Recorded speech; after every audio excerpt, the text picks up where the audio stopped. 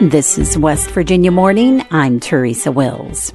The Monongalia County Quick Response Team was launched in 2019 as a collaboration among public health, first responders, and other healthcare and private partners. Collaborative efforts like these help the community understand what's at stake.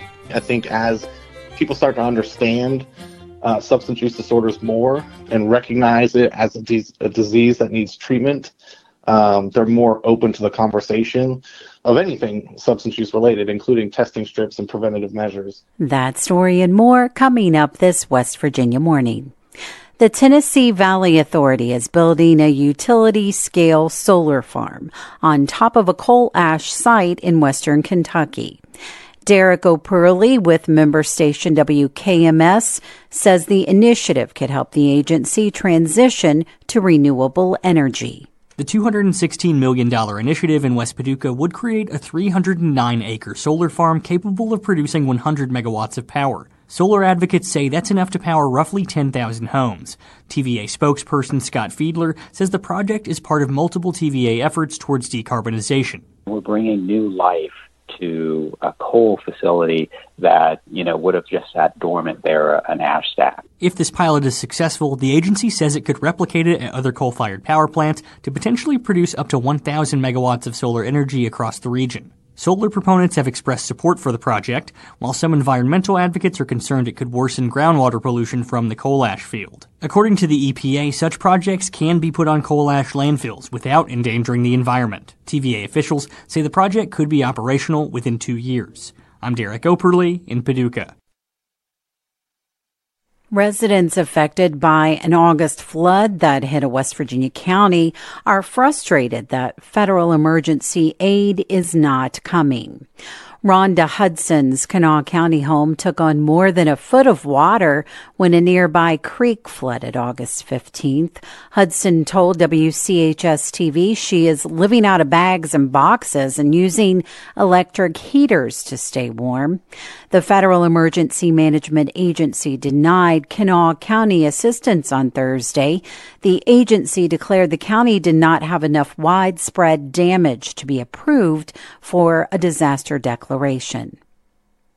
The roots of the National Football League go back to some gritty Appalachian coal and steel towns of the early 1900s.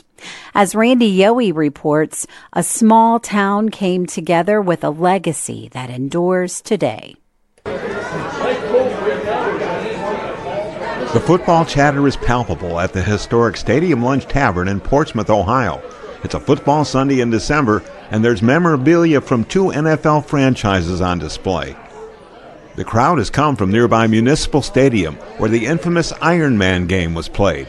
In that contest, the NFL's 1932 Portsmouth Spartans played the same 11 men the entire game and shut out their bitter rivals, the Green Bay Packers, 19-0. That championship game paved the way into dividing the NFL into 2 divisions, leading to what we now call Super Bowls. We are off and running as another episode of Detroit City of Champions. Detroit sports historian Charles Avison has brought his podcast, Detroit, the City of Champions, to Portsmouth for a weekend of dedications and remembrances. Portsmouth's NFL franchise became the Detroit Lions, which won the 1935 NFL championship. Avison says the 12 or so Spartans turned Lions who played in both championships deserve to be honored as local football heroes. And you literally cannot tell the history of the Detroit Lions without factoring in who the Portsmouth Spartans team. It wasn't like some random team name that was transferred and they transferred a bunch of equipment in the back of a wagon. This was the players from Portsmouth came to Detroit and they brought with them the rivalries that had been built in Portsmouth. Players like the legendary Jim Thorpe and Dutch Clark. To remember the Iron Man game and honor those leather helmet-wearing legends, I was part of a volunteer group that raised the funds needed to replace the old crumbling sign that welcomes visitors to the still-in-operation Portsmouth Municipal Stadium. Professor Drew Feit, director of the Center for Public History at Portsmouth Shawnee State University, has worked tirelessly to ensure the Iron Man game and the Spartans-turned-Lions who played in it won't be forgotten. Portsmouth really is a football community. It has a really, really rich history. Its history is tied in with the early days of the NFL. And everybody loves the NFL today. And just the fact that Portsmouth had such a fantastic team that really went toe-to-toe with the Green Bay Packers and other greats of the time. Cherishing this history and taking care of our stadium here. The walls of Portsmouth native Will Malt's restaurant, the Scioto River, are covered with Spartan team pictures and memorabilia. Malt is one of many here thrilled with having a weekend of memories turned into monuments. I'm overwhelmed. I love the Portsmouth Spartans, and I love the current Detroit Lions, which were the Portsmouth Spartans. We have great camaraderie and great friends from Detroit, and we enjoy ourselves when we get together. Also making the trip in from Detroit is 82-year-old Tom Urich. In 1985, as a Motor City radio reporter, Urich covered the 1935 Lions team's 50th anniversary reunion, where a few of the old converted Spartan players felt slighted that the Portsmouth Connection legacy to the City of Champs was forgotten. Urich promised them then he'd make that right. 88 years later, we're not just dedicating a new sign this weekend, but putting up plaques honoring those players in Tom Urich's name. I told him I would do everything I could. It brings a tear to my eye a little bit to help Portsmouth know that they were included in the in the City of Champions. And now it's taken 88 years, but it's now officially Portsmouth is part of the city of the greatest sports situation ever known. Drew Fight and I agree. Without Tom Urich's tenacity, none of this weekend's small-town, big emotion events would have happened. He felt that the story of Portsmouth really had not gotten the attention that they deserved, and that was what the old Spartan players felt as well. And so Tom made them a promise years and years ago that he would do what he could to help keep this history alive, and we're here today to make that happen. The Ironman game was played December 4th, 1932, 90 years ago yesterday. For West Virginia Public Broadcasting, I'm Randy Yohe in Portsmouth, Ohio. This is West Virginia Morning. I'm Teresa Wills. It's 7:51.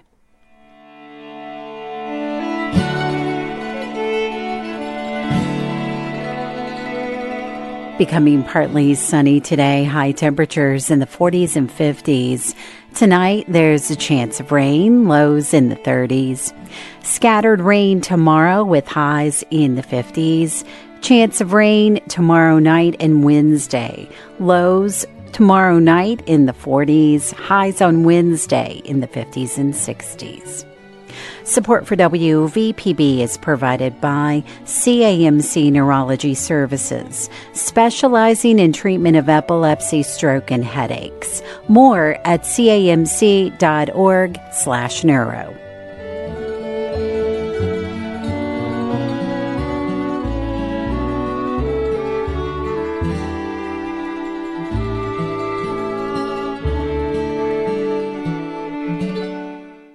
West Virginia has been at the center of the country's opioid epidemic for years.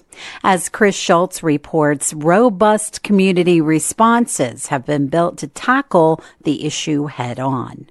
The Monongalia County Quick Response Team was launched in 2019 as a collaboration amongst public health, first responders, and other healthcare and private partners. The main purpose of the QRT, as it's abbreviated, is to identify individuals who have overdosed, ideally within 24 to 72 hours, and follow up with them and connect them to treatment resources or whatever it is that they might be in need of. But Monongalia County QRT Coordinator Brittany Eyrich says QRTs encompass much more.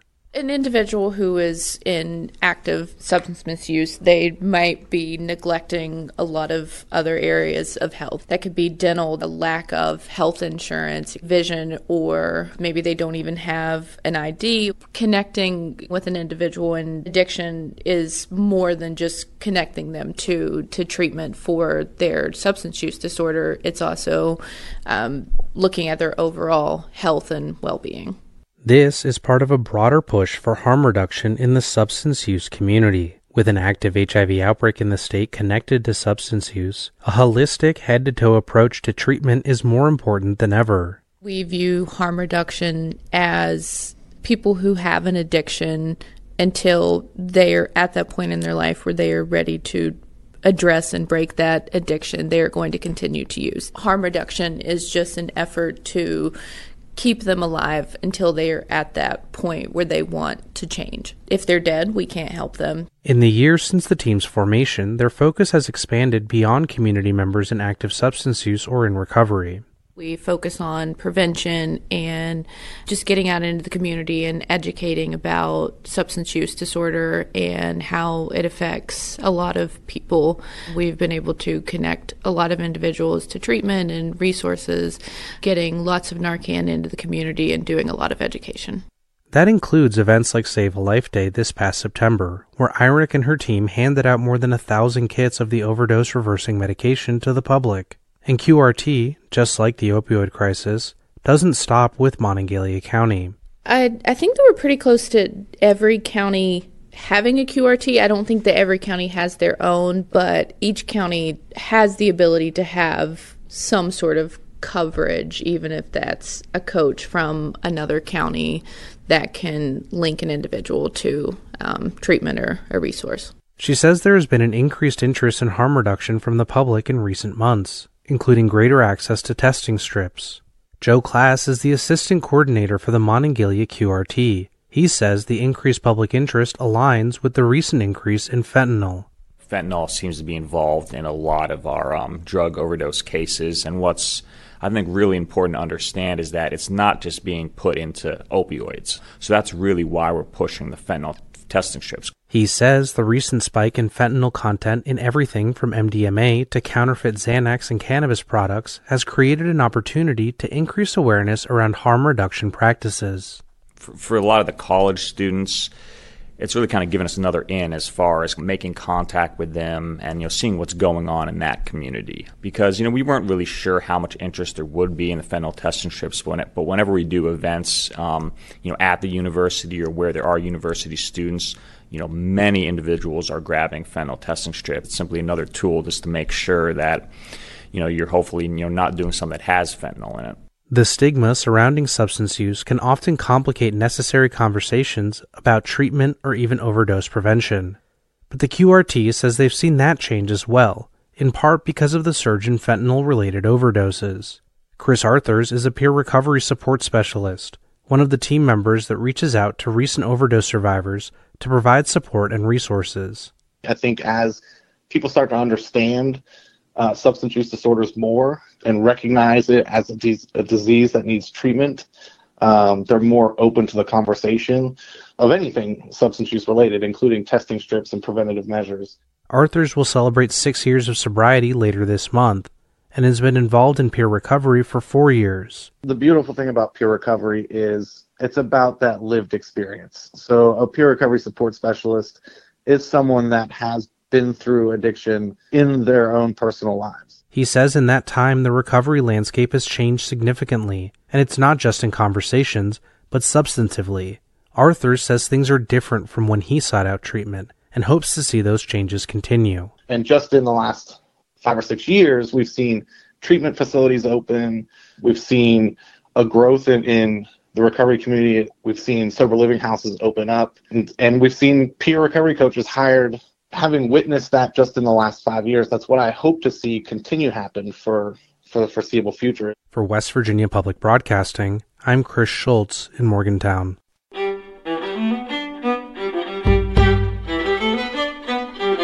West Virginia Morning is a production of West Virginia Public Broadcasting, which is solely responsible for its content. You can keep up with the latest West Virginia news throughout the day on our website, wvpublic.org. Support for our news bureaus comes from West Virginia University, Concord University, and Shepherd University. West Virginia Morning is produced with help from Amelia Nicely, Bill Lynch, Caroline McGregor, Curtis Tate, Chris Schultz, Eric Douglas, Liz McCormick, Randy Yowie, and Shepard Snyder. Eric Douglas is our news director, and he produced today's show. I'm your host, Teresa Wills. This is West Virginia Morning.